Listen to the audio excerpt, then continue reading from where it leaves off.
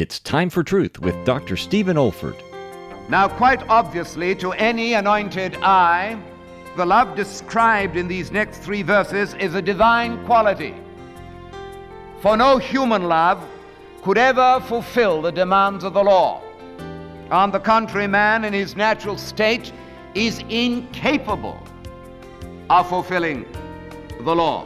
The lust, the sin, the war, the death we see around us today are but eloquent evidences of man's inhumanity to man, man's inability to fulfill God's moral standards. However, the Spirit-filled man, the love-filled Christian, fulfills the law, and not only fulfills it, loves to be found in the center of God's will, fulfilling the law. Why? Because love is the fulfilling of the law. For while Christ took the curse of the law, while Christ took the commandments of the law, Christ never negated the standards and the moral absolutes of the law. This is David Olford.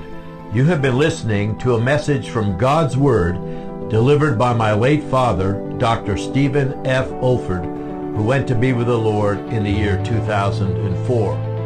If you wish to learn about our online resources or learning events at the Institute for Biblical Preaching, our web address is olford.org. That's olford.org. You also may want to benefit from our online video training on expository preaching, which can also be found on our website.